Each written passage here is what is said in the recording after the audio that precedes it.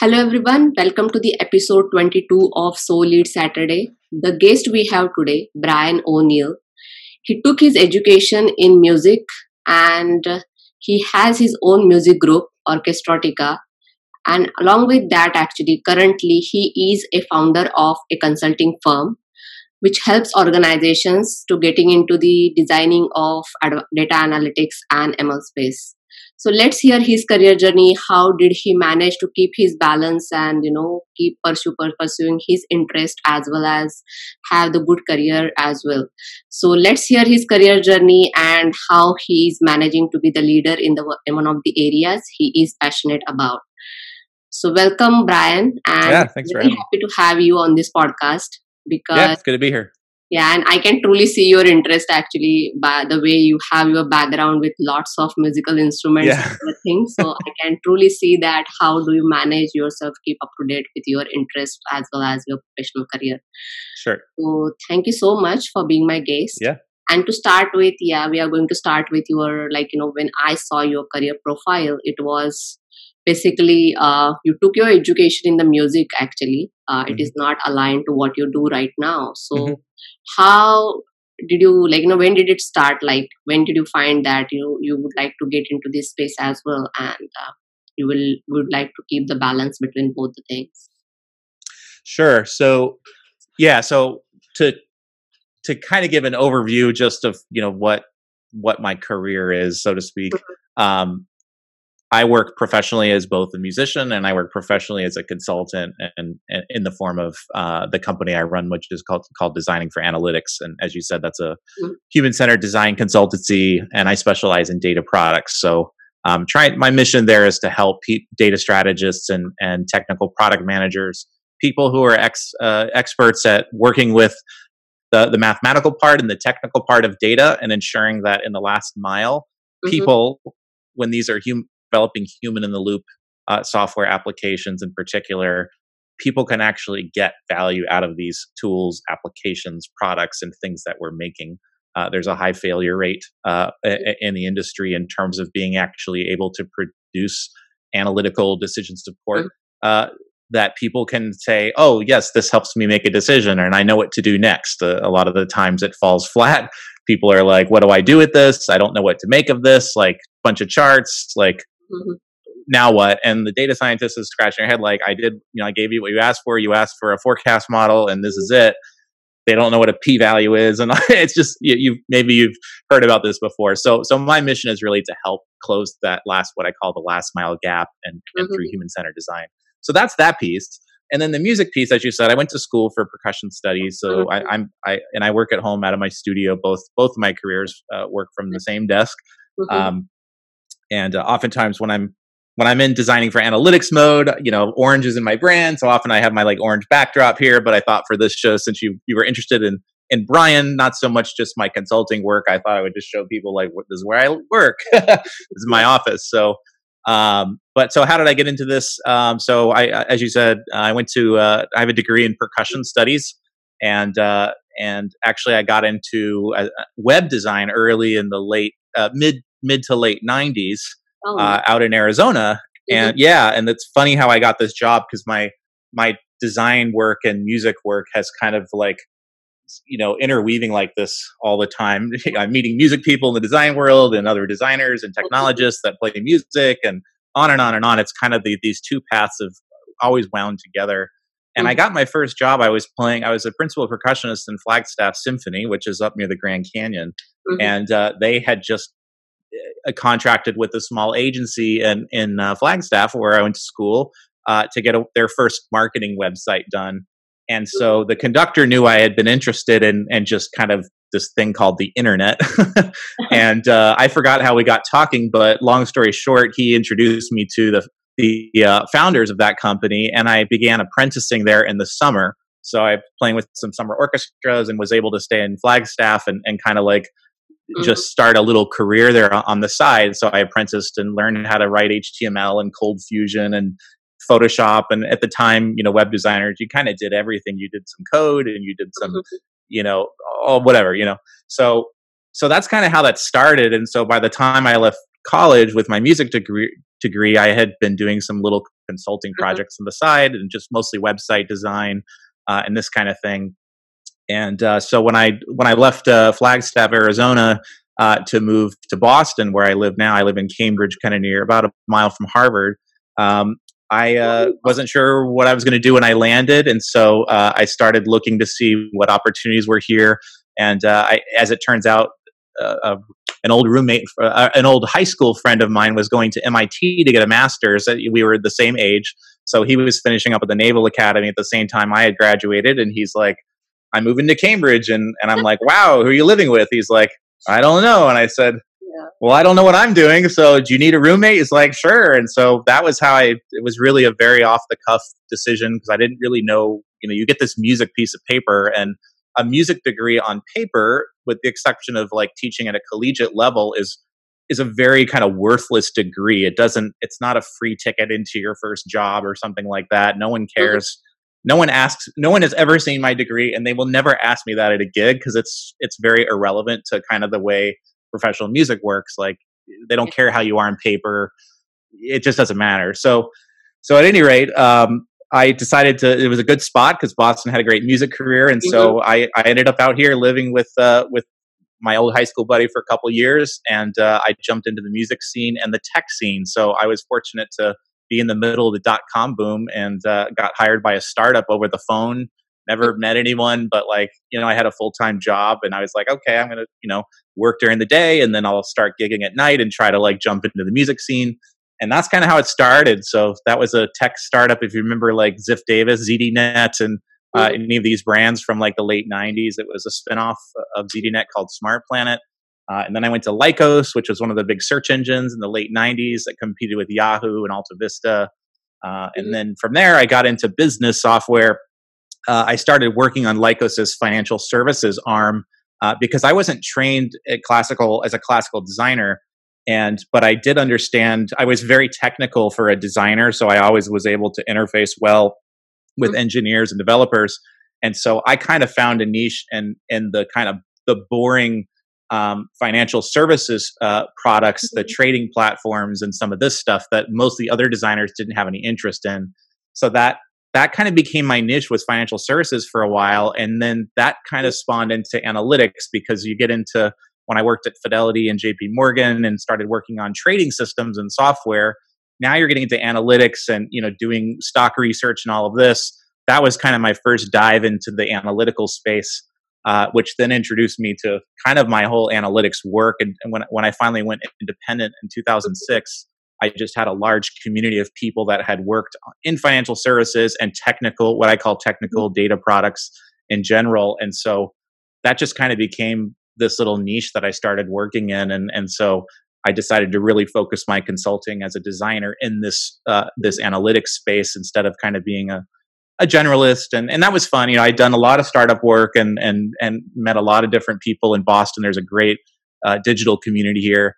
But that's kind of how I went on that. And at nighttime, I was building my music career. And back in 2006, when I went independent, I just decided I needed more time to work on my music and on my design consulting work. And so that enabled me to finally take on some of the projects like Mr. Ho's Orchestradica, this group that I run, making records, and then just really getting more deeply ingrained with the music community here in Boston. So now I have my kind of two careers, and I play with orchestras and some of the Broadway touring type shows that come into town or that are produced here in Boston. I play in the pit orchestras with those, and I do some touring with a couple. I'm in a klezmer band, and I have an Irish Celtic project that I play in. So I do a bunch of different things there and try to find the balance. Yes. So yeah. Definitely, actually, you're truly leading actually both the spaces. But still, one thing I find common in between both the areas is in the design space or in the music industry, you have to be creative actually. So I think that is something, a common connect between these two passions that you pursue. And if you have to choose, what do you enjoy the most, like music or your? I've been a musician my whole life, so there's definitely and that's my 6-week-old son that you're hearing maybe in the background. So we're all dealing with coronavirus. We're all getting exposed to our families, but I have a 6 week-year-old son as well, so that's new. Uh, but I don't look at it that way because I used to very much try to, like, I hid my design life from my music friends, and I hid my music life from my professional career. Like, both of them are professional, but I've kind of stopped doing that and just kind of embraced that, like, it's one person, one thing, and it's not that I love one more than the other. I've learned there, I get exposed to two very different audiences and groups of people, and both of those have been really positive impacts on my life, especially now in the analytics stuff. Just the scientists that I've met, the technologists, and people that have really fascinating backgrounds and abilities. Right now, it's just amazing what's possible with technology there. And then it's great to be involved with artists who are questioning why we're doing all this stuff, and and is this the right thing to do, and what does it mean to live in a world with all this kind of technology. So for me, it feels like a really good balance because I can relate to both sides of that from, like, a human experience. And so I don't really have one that I like more than the other. I really enjoy doing both things, even though my roots are in music. I mean, I guess that's my calling, That's but great, actually, yeah, because most I of the enjoy time both. people struggle, but that's great that you have that, passion, and you keep that continue growing Sure. in both areas. Hmm. And the way I see it, like, for your music also, your designing space is going to help you to, Hmm. the way you constructed your website or something to reach out to the people for the music industry as well. It is moreover like kind of going to balance in between Hmm. both the professions, where you can just have the merging of both and come up with something creative, actually. So Hmm. that is definitely, I can see, moving towards your passion again, actually, as you already say that you try to keep both the interests going actually parallelly, so you Hmm. try to find the time and everything. But Hmm. if there are people who are struggling to pursue that passion, what are the important steps actually person has to take? First is, like, always you have to proactive and find the time if you are interested in something, which is like very important stage where people always complain not having time or something like that. Sure. But what other steps do you think that person has to take to pursue the passion? Well, I think part of it is you have to decide, like, when you talk about the passion, are you talking about, do I want to make a career out of this? Those No, aren't passion is not always like, where you deal with growing in a career uh-huh. specifically. It is moreover like you can have more than one passion, but it is Hmm. just finding out the balance and finding out the time. Some of the passions can convert into the career choices, but Hmm. some of those might not give you that financial like returns or something like that. Hmm. But still people continue to manage that because they find that pleasure or the happiness doing that. Hmm. So anything specific that you would like to mention when it comes to pursuing that kind of an interest? Well, I think there's a couple things, right? There's, do Hmm. I know what my passion is, which is a different question than, like, I know what I want to do and I don't have time to do it. And the reality is I'm casting a generalization. We make time for what's important, Mm-hmm. right? So the question is, what are you willing to give up Mm-hmm. to go spend time on this passion? If that's what it takes, you really need to know how you're spending your time and Mm-hmm. decide, like, how much TV are you watching, or how much, how much commute are you doing? Well, maybe you need to live cheaper, move closer to town, and get 2 hours of your life back, which is 10 hours a week of commuting time, which you could then put into your interest. But a lot of change is hard. It's like, yeah, we should all go to the gym more, right? Yeah. Change is difficult. So it's, what kind of life do you want to have? Mm-hmm. And, if it's a career kind of thing, I think you have to, people ask me about getting into consulting, and Mm-hmm. it's like, well, do you wake up and roll out of bed and say, I'm excited to go 2 feet to my desk or whatever and work on this every day? Am I driven to go do that? No one's going to tell you what, when you're running your own business, like in my case, no one tells me what to do. Yeah. So I don't have a boss, but it also means no one's saying, meet these requirements, check these boxes, then you get a grade, then you get a whatever. Nope. Mm-hmm. It's just a big open canvas, and you have to decide, what you're going to make out of that canvas. And that's a gift. If you have the time and the resources to do that, it's a gift. So if you're thinking about going independent, for example, one thing I would tell people is, and these aren't all my ideas, these are all things that I've heard in my journey, but like how wealthy, like if you're a technologist, for example, most technology people are making very good money compared to a lot of people that are out there. So how meagerly can you live for a while to save money so that you can quit that day job and pursue your passion? And it doesn't need to be a hard quit. It can be a dovetail thing where maybe at night you're slowly building up this business and then you're going to drop the hammer and say, I'm leaving my job. But you've saved up a lot of money to give yourself a runway so that you can start to develop this new business or passion or whatever the heck the thing is that you're going to do. You can plan those things out. I would say too, to younger audience, if your audience is skewing, late college and early career kind of thing, it's trying a lot of stuff. I think, and I can't remember where I read this, and so I can't cite it exactly, but someone was kind of saying like, your passion will find you through you trying out and sampling lots of different things. It's not so much like you start with the passion and then that's what's going to define your life, because you might find out like, and I've seen this happen with musicians, like, I don't want to do this this sucks. I hate driving like far to play a crappy gig and then they don't pay us or whatever the thing is. It's not the same thing as it was in school where I just showed up and there's a stage and like we're here to play the music but you don't think about like, how do I like negotiate a contract and how do I get more gigs and how do I do all this other stuff that has nothing to do with like playing the vibraphone here or whatever. It has nothing to do with playing the instrument part. There's a career there. And this is true for any business, right? There's doing the work, but then there's getting the business so you can do the work that was your original passion. Do you want to do all that kind of extra stuff that isn't the doing the work part? So someone once said, kind of put this in the words of, there's working in your business and there's working on your business. And if you're spending all your time working in it, you're not really growing it because you're just going to work on it. And then when the project ends, it's like everything drops out and it's like, now what do I do? There's no pipeline. There's no leads coming. You're just like, what's happening? So you have to be working in it and working on it. And this is a big kind of way I separate my time out. And if anything, like even with the ensemble I run, I spend a lot more time working on Mr. Ho's Orchestratica than I do working in it, which means playing the vibes, writing the music, going to rehearsals, going on tour. That stuff is like 10 to 20% of what it takes to be a leader and to run that. For my guys, it's more like 80% of their time commitment is really showing up to play and being, being in a supportive capacity because I run all the business part of it.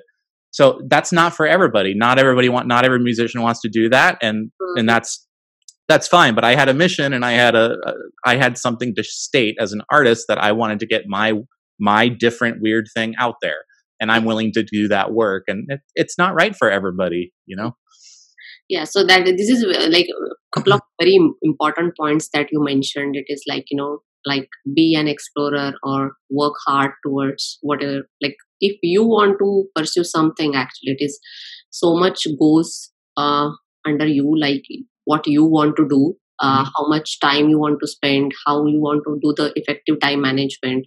As you mentioned, couple of things like, avoid your commute if something that you want to pursue is like, not giving you the time, finding out and doing the effective time management to pursue that passion. It's very, very important. And finding out the ways around, actually looking into the people, what they are doing. It's very important to be an explorer. So, which is very valid point you mentioned, actually. If you are an explorer, definitely you can find out what you are looking for. And you definitely manage to be one, like, so. You could start you can start stuff late too. Some people talk about, oh, it's too late for me. And I've been at this company for 25 years, or I've been a software engineer for, it's really not. There are people that completely stop and change.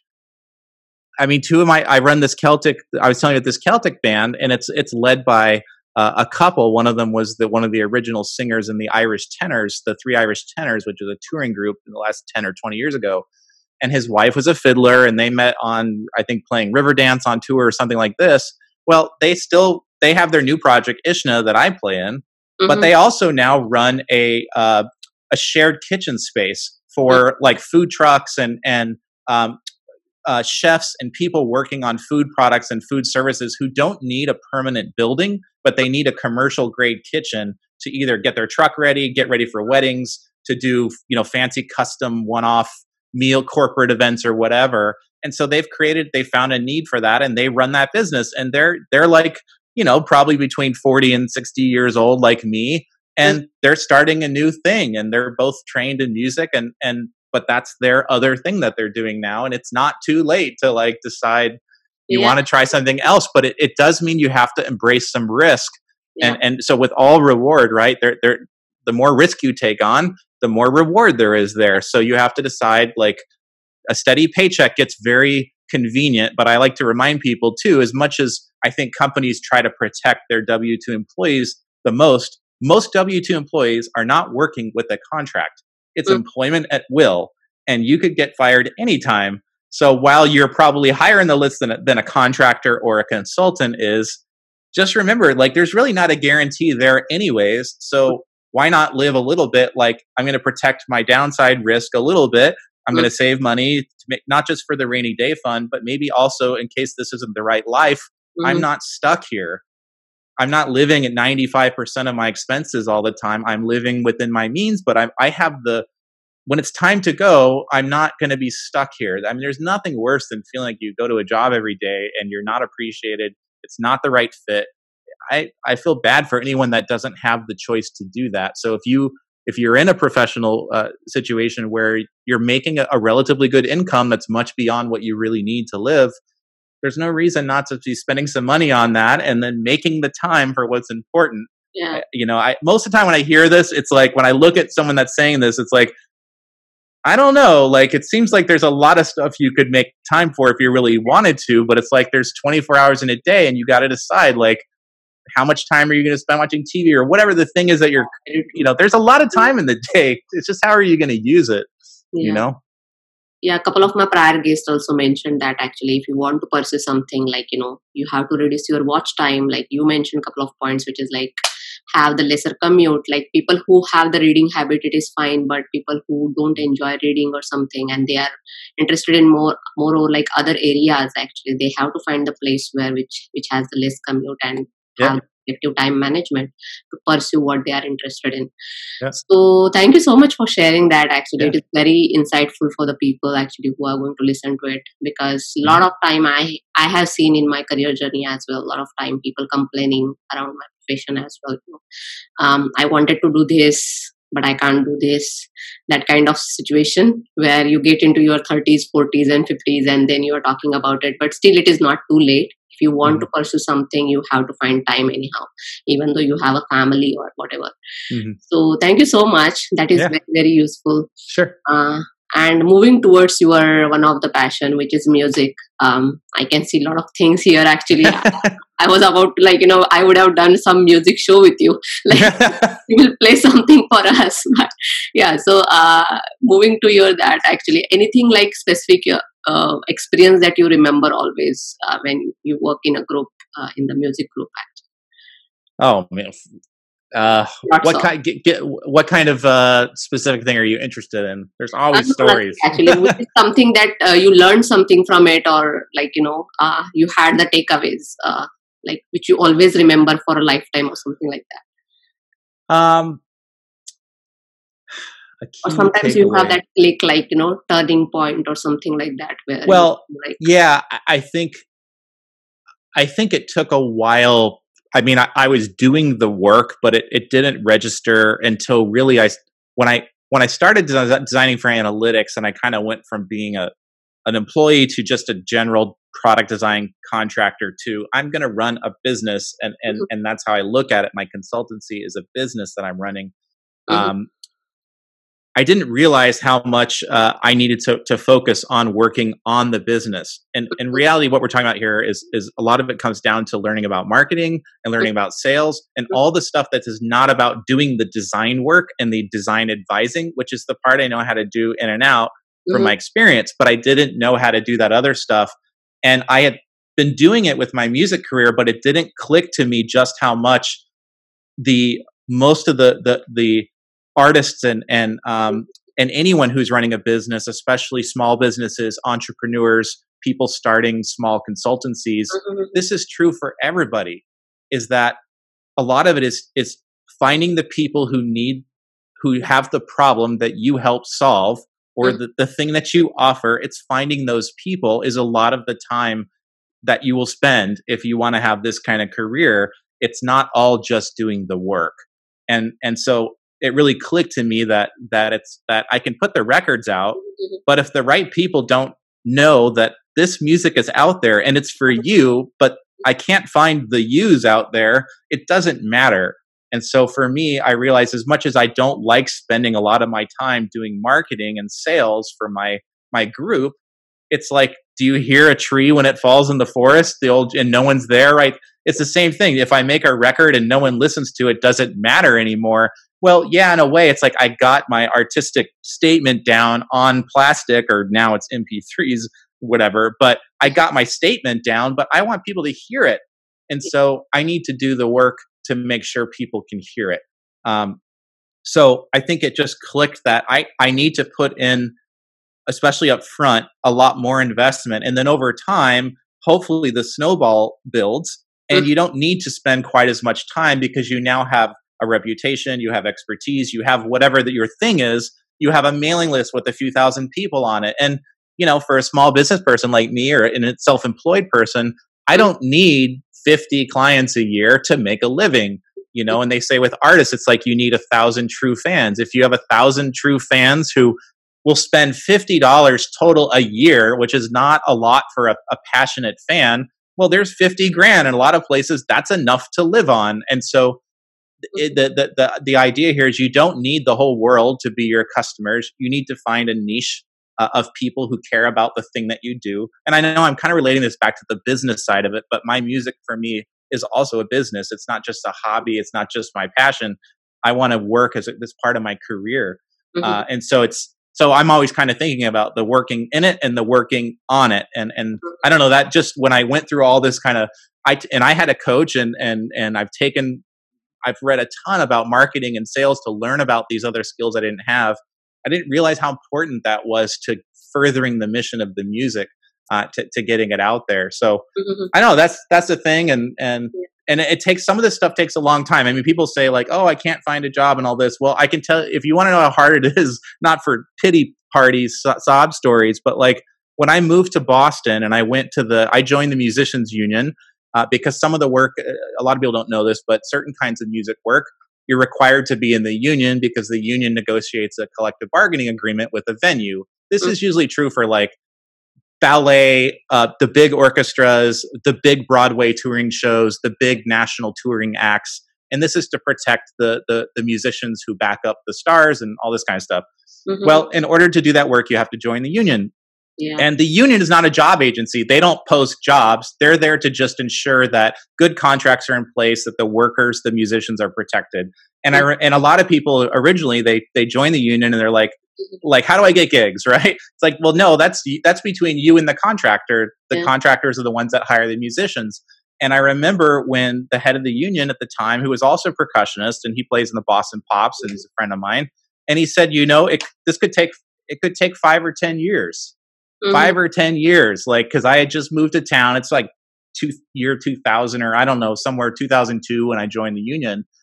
And that's about how long it took before I got called to finally start playing better work, because the union work is well paid and our rights are protected well. And not all the work I do is union, because some of it's not relevant to jazz and some of the smaller types of touring things I do. But it took 10 years, but I was willing to keep following up and showing up as such. You go to the meetings and you follow up with the contractors. And every year I send them an email, say, here's my updated resume. How are you doing? I'm sure you've got a bunch of great talent already, but if you ever need someone that does X, Y, and Z, I'm here. And a lot of times you get no reply to it.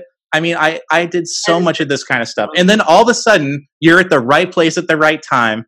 And my friend calls this developing your luck surface area. It's like, was I lucky? Well, yeah, but your luck surface area was so much bigger because you had been planting these seeds all over the place. And all of a sudden it's like, oh crap, yeah, actually this guy got called for the Pops, so he ditched my gig, and now I don't have a percussionist. do you have a white jacket and can you show up at Saturday at 8 o'clock and you need to bring these mallets and these drums? Yes, I can. And now your foot's in the door. Well, now it's time to just focus on the doing the work part, which is now I'm just here to play. Well, that's just table stakes, right? Like I already learned how to play the stuff. So now it's time to do the playing part. Now your foot's in the door. Now you're on the list. Now you get called again. And I didn't have a teacher here that like, that my teacher played in the Boston Symphony. And so, you have this nice easy route to getting your foot in the door. I didn't know anyone when I moved here, and it is possible, but it's a relentless amount of follow-up and remembering it's about relationships and trying to be helpful. That's a big part of it. Is not, you get these cold, I'm sure you get them on LinkedIn, these cold requests, and it's like, do you want to buy something? Do you need a Python developer? Do you know what, I get 10 of these. They don't even like look at my business. They have no idea what I do, and they're ready to sell me a team of 10 Python developers. It's like, here's a hammer. Do you need this hammer? I have hammers. Do you want to hit something with it? Yeah. What? Like, do you know my name? Oh, no, you didn't even spell my name right. Do you know what, like, no relationship. They're just clearly out to get something out of me. Nobody wants to feel that way. You have to turn that into like, how's it going? Like, what's going on with COVID in your business? And like, is your family safe? Yeah, thank you for asking. Like, what's going on with designing for analytics? And how's this? And figure out, have a relationship. No one wants to be sold to, but everybody likes to buy.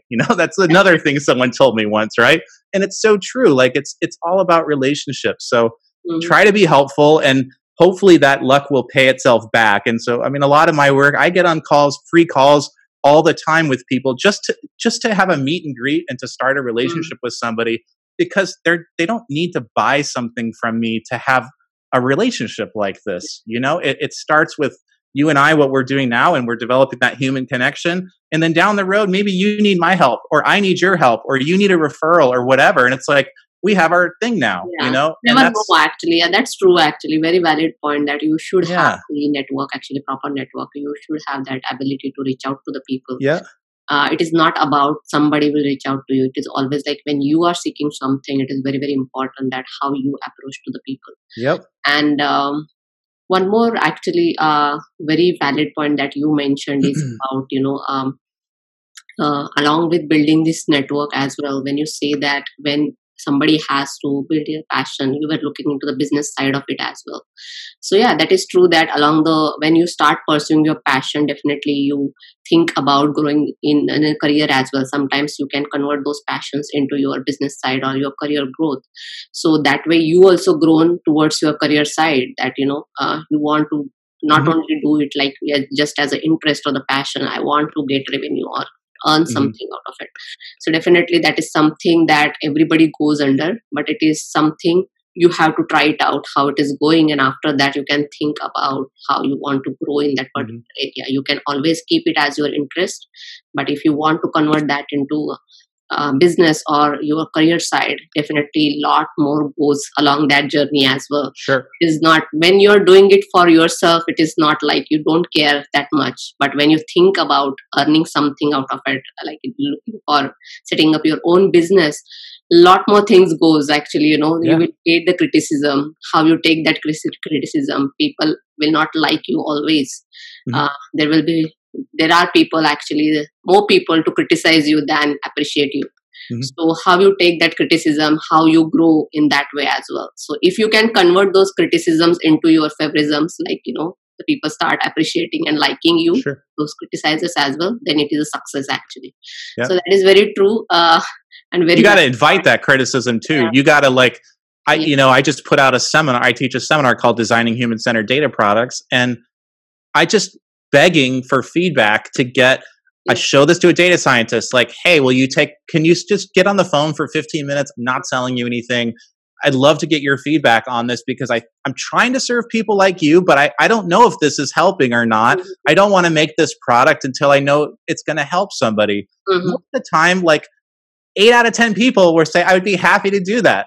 Or follow up in a month. I can't do it right now, but I'd be happy to give you feedback. Most people are like, wow, this guy values my expertise. I'd be more than happy to help. And you just ask for it and you actually invite the criticism. Like, if anything, it's like silence is worse than criticism. I welcome criticism because otherwise I have no idea what's going on. Like, I don't want to put stuff out in the world people don't need, at least in my design business. In the art thing, it's different because art is about what I want to say.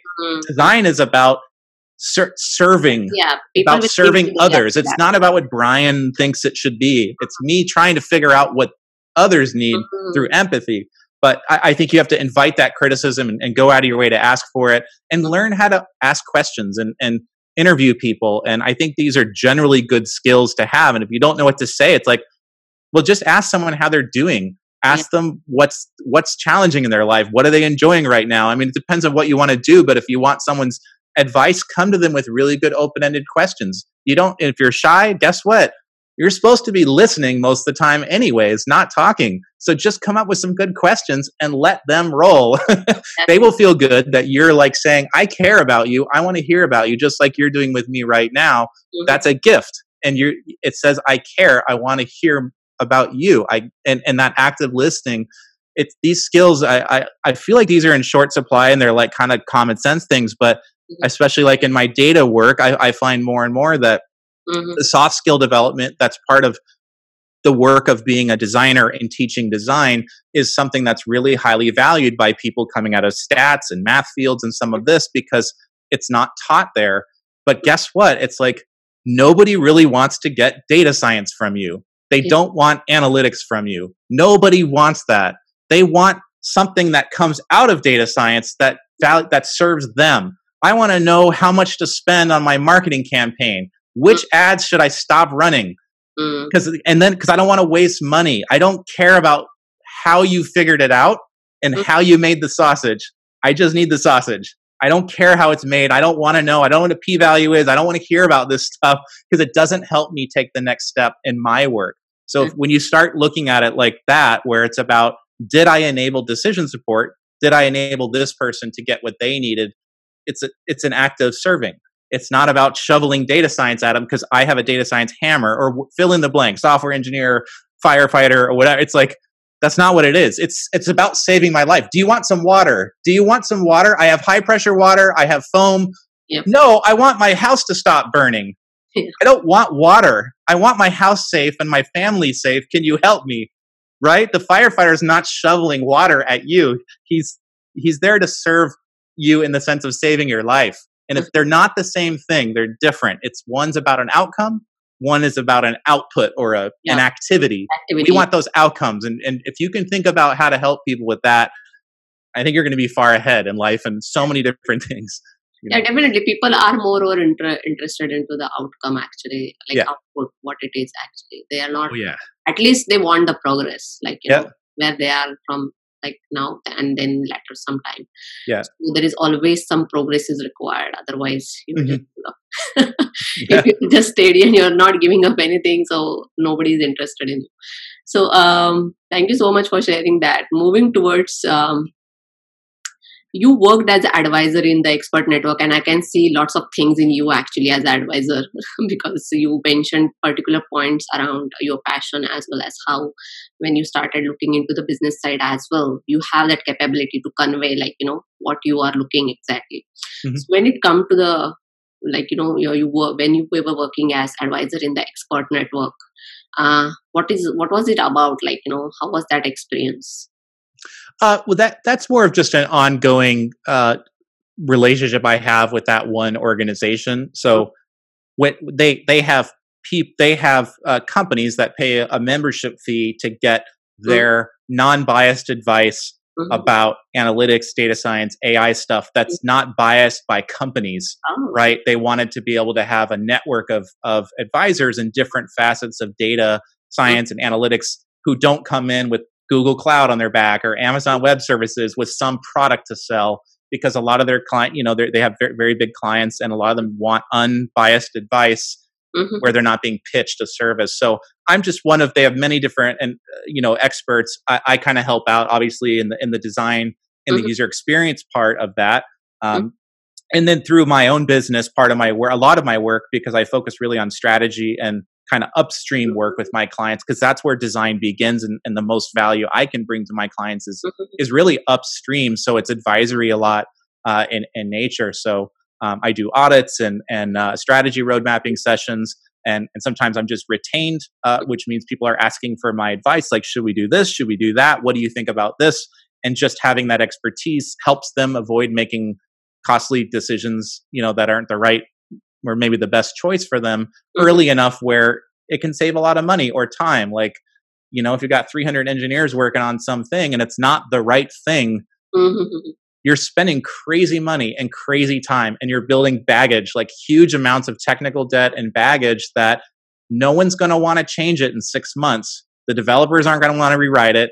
The business doesn't want to hear that it's 6 months behind and it's the wrong thing. So this is how design matters, is like, if it's not what people need, let's find out early before it's too late, right? So that's a lot of the kind of space I operate in terms of the advisory type work that I do. That's great. Actually, you have covered like lots of, like, you touched lots of areas, actually, strategic thinking plus the auditing, and which are like very important towards the business side as well. So I feel like you are on the proper mixture, actually, like, in your entrepreneurship passion as well along the journey.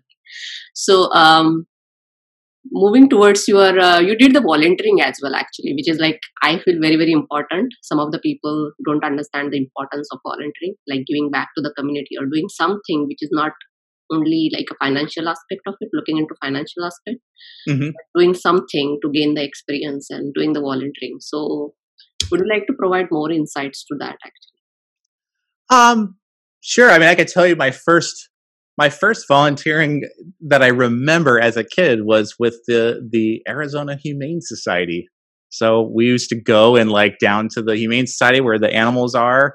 And, you're like, it's not always the most exciting work because you're like cleaning dog cages, but you got to play with the cats and that was kind of at an early age. My parents are still big volunteers to this day. And I think they felt like that was a way to like get a young kid, I was probably 10 or 12 or something like that, to at least start to get that experience of volunteering and giving back. So that's kind of like my early, most memories of that. And then the most recent has to do with this COVID-19 stuff. So as you may know, there's a lot of hackathons and technology consortiums coming together to try to tackle this, from whether it's maker group. There's a maker group out in Colorado they're making PPE equipment. There are data science and analytics groups that are focused on bringing data and insight to decision makers. So I've kind of been offering to help mentor some of these hackathons and just provide counsel to leaders of projects who are building websites or applications. And so one of them was actually, ironically, this is very meta. I think it's called pandemicvolunteers.org. I don't know if that's the domain, but I had been advising this guy on and his team on, part of it was just like, first it started out with like the design of the site and was it helping achieve the goals, and then we kind of realized that some of the definitions of the goals didn't align with the way I was perceiving the site. So I'm like, you may want to connect the dots here a little bit more. And then that kind of turned into helping him out with some strategy differences with his partners. He wanted to go right. They wanted to go left. And they were really at an impasse about which way to go. And so, my advice to him was not to pick a right or left for him, but to help him decide how he might decide which is the right decision for him. How do you make the decision? What are the factors that might go into working with these people? And what are the pros and cons of going right versus left? And just kind of helping him work through that kind of stuff. So that's some of the volunteering I'm doing now, is just trying to be available to some of these groups. And there's another one called the COVID-19 Healthcare Coalition, which is run MITRE.org is a big partner in that. So I'm just kind of getting involved with that literally this week to try to figure out I'm just seeing now what they're actually working on. And then is there a way for me to offer some help in that space, particularly probably some dashboard visualization and making sure whoever is supposed to be receiving this dashboard and using it can actually use it to get the information that it was intended to convey. Because some of these get very technical looking, I think, to certain people. And I mean, even just I had a webinar 2 weeks ago, and even just, you've probably seen, I don't know if you've seen the trend lines here of the infection rates, but sometimes they're on a linear plot on the y-axis, and sometimes they're on a logarithmic plot, which is very different. And so we kind of a designer had contacted me because the Financial Times had been using the log plot, and if you looked at the grid lines on the chart, they were not evenly spaced. It would be, even space, and then there'd be one like this high up, and then it would return this way. And he thought it made the data story look suspicious, like they were playing around with the data. And the reality is the reason it was like that is because they had plotted it. You would see like 100, 200, 1,000, 2,000, 10,000. They were going up 1, 2, 5, 10, 10, 12, 15, 100, 120, 150. And so we had a nice conversation just about like, well, what's the right way, or why might it have been done that way? And this kind of, just having a jam about that and talking out why they might have chosen to do it that way. And I kind of lost my train of thought here. I didn't mean to get on this long data visualization thing, but we're talking about volunteering, I guess, but working out those kinds of things. So what is the right visualization? And my answer is, well, who is it for? The log plot might be right for a Financial Times reader. That might be right because someone reading FT probably they have a portfolio. They probably know this domain well enough that they don't need to see the linear plot and a log plot, and they will understand why the curve is like that. Whereas maybe someone in the New York Times, or I don't know, some other journal, like you need both. You need to show the difference because they're not used to looking at logarithmic plots in their daily life, and it's not clear, So that kind of stuff, just asking them the questions so that they can figure out what the right answer is that's part of the design process, Yeah, that's great. Actually, if you would like to share the URLs, I would be happy to share with the community as well, the COVID-19 URLs you mentioned, right? Okay, yeah. Visualization ones, or whether it is volunteering one, I would be happy to share with my network. Okay. So thank you so much for sharing that. And moving towards your leadership style, actually, you are leading actually because you managed to keep your all two passions together. So what is the kind of your leadership style, and any specific leader that you follow?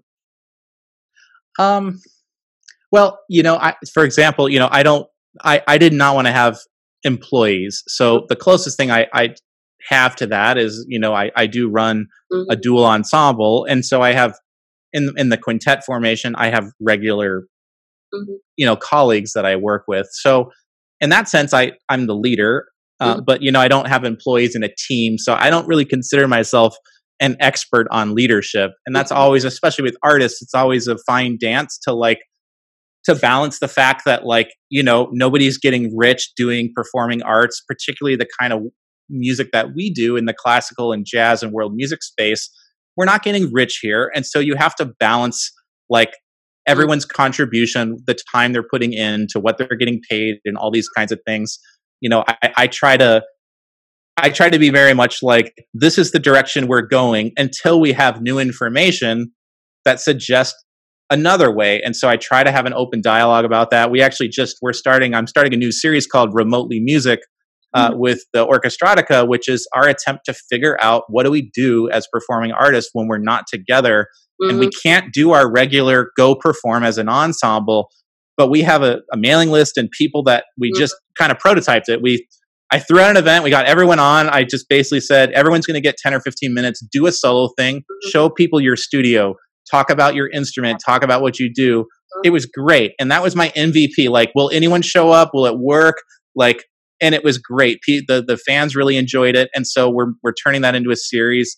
And I don't know what it's going to be. I have 10 ideas for the next 10 episodes. Maybe we'll turn into a podcast. Planning is important. The plan might change. So there's a difference between planning and the plan.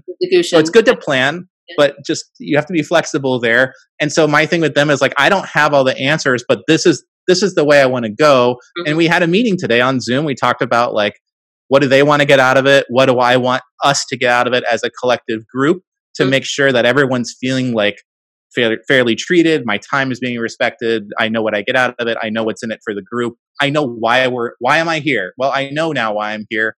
That's my thing. And then it's up to them to make the choice. Do you want to join us or not? And that's, I don't know, that's my style, is get out early. If it's not right, figure it out early if it's not right. Because the more you just drag these things along, it's sunk cost bias. You probably know what that is. You got to make those decisions as early as possible. Because when people say, "Oh, I don't have time for this," it's like, well, how long did you stay doing the thing that you knew wasn't what you wanted to do just because it was the path of least friction? You're going to have to take a step forward somewhere else. So take the first smallest step to try out the thing you want to do. And remember, especially if you're early career, it's not a life sentence. Like your job is to find out what works for you. And you're not going to know that unless you try a lot of stuff. You don't know if you don't like curry. If you don't ever try curry, you don't really know if you don't like it or not. You got to try and take that first step. And that's a lot of it, is that activation energy. If you can get past the first step. So for me, it's like, guys, I don't know exactly what we're going to do. Let's just schedule the Zoom. I'm going to send an email thing out. We'll see if people show up. Let's try it. And it's rough and it's loose. There's going to be problems, but let's just figure out, do we want to do this? And do they want us to do this? And we prototyped it. All right, it's something. Let's make it something. And maybe we'll shut it down in 3. I don't know. But you have to try it. You can't overly plan it, but you can have a plan, but just, thing over plan. Yeah, that's true. Actually, success and failure is not in your hand. Definitely, every person tries to get the success. So it's more important to putting the right amount of effort and trying, and you have to have that vision actually to pursue what you're doing. So thank you so much. You mentioned a couple of tips actually already, that be an explorer, work hard, or manage the time. So anything specific to end this podcast that you would like to tell to the audience when they always struggle between or they always are complaining sometimes that this is not working, this is not happening in the life, or I'm not able to manage my time. So anything that you want to end up with, like on the positive. Yeah, I mean, I think we talked about the managing your time thing, but I always challenge people, like, well, have you kept a log of how you spend all your time? Because chances are there's a place you could make the time. So is the time really the issue, or is it that you don't really know what you want? And I think this gets back to, what's that small step I can take towards the thing I want to do? Try to validate that. Do you really want to change your career and go be a fireman? Are you sure? Well, have you just called a fireman to ask it, what is it like every week for you? Like, just tell me what a Tuesday is like as a fireman. Like, call them up or walk down and ask them before you say, I'm quitting my job and I'm going to go do this. What's that small step? And chances are they'll give you an earful about what it's like. It's like, well, we sit around a lot, we cook, we play the cards, and then, like twice a week we might get called to go do ambulance work, right? And the guy hasn't mentioned fire yet. And then the next thing you realize, it's like, oh, so 80% of this job is being a first responder for non-fire related stuff. And in your head, you're like, I'm going to go battle fires all day. And they're like, yeah, we do that about 8 times a year. And so all of a sudden you realize, wow, is that really what I want to do? Well, I took the first step. Like, get out early if it's not right, but just, take that first small step and figure out, is this what I want to do? And I would say try a lot of different things if early, before you have a family or you have a mortgage, you have all this stuff. If you're early in your career, you have so much more flexibility to do these things before other things start to weigh you down. And trust me, the older you get, the harder it is to make these big life changes, because all you can see is the stability and the things that you had. And now it's about losing something to get something else. And that's loss aversion, which is another whole thing. I mean, you can go look that up, but that's a real thing too. The fear of the loss part. So when you don't have as much to lose early, it's easier, I think, to take those risks. So take advantage of that if you're young. Try a lot of different things. That would be my biggest advice if you're not finding the passion early. For me, I was lucky. I knew I liked these 2 major chapters in my life. So I just kind of knew this from a long art, but not everyone has that, so. Yeah, so this is definitely helpful actually, that try the things and at least try to take the tiny steps towards it, and then if it's working out well for you, then it's like, continue growing in that particular field, or if it doesn't work out, then go for and try something different. So definitely, and early the age you try, you will get more actually opportunity to explore more. It is not that it is late in the age, like if you try it later in your age, but early you try, you will get into the better position. You can achieve more in your life. So thank you so much, and it was great talking to you. You too. I was just like getting tempted to have some music playing around us. Well, maybe if we do another one, I'll play some stuff for you. So thank you so much, and audience, hope you will also enjoy it. So until we meet, happy leading, and let's live together. Bye. All right. Take care. So much. Bye. Take care. All right.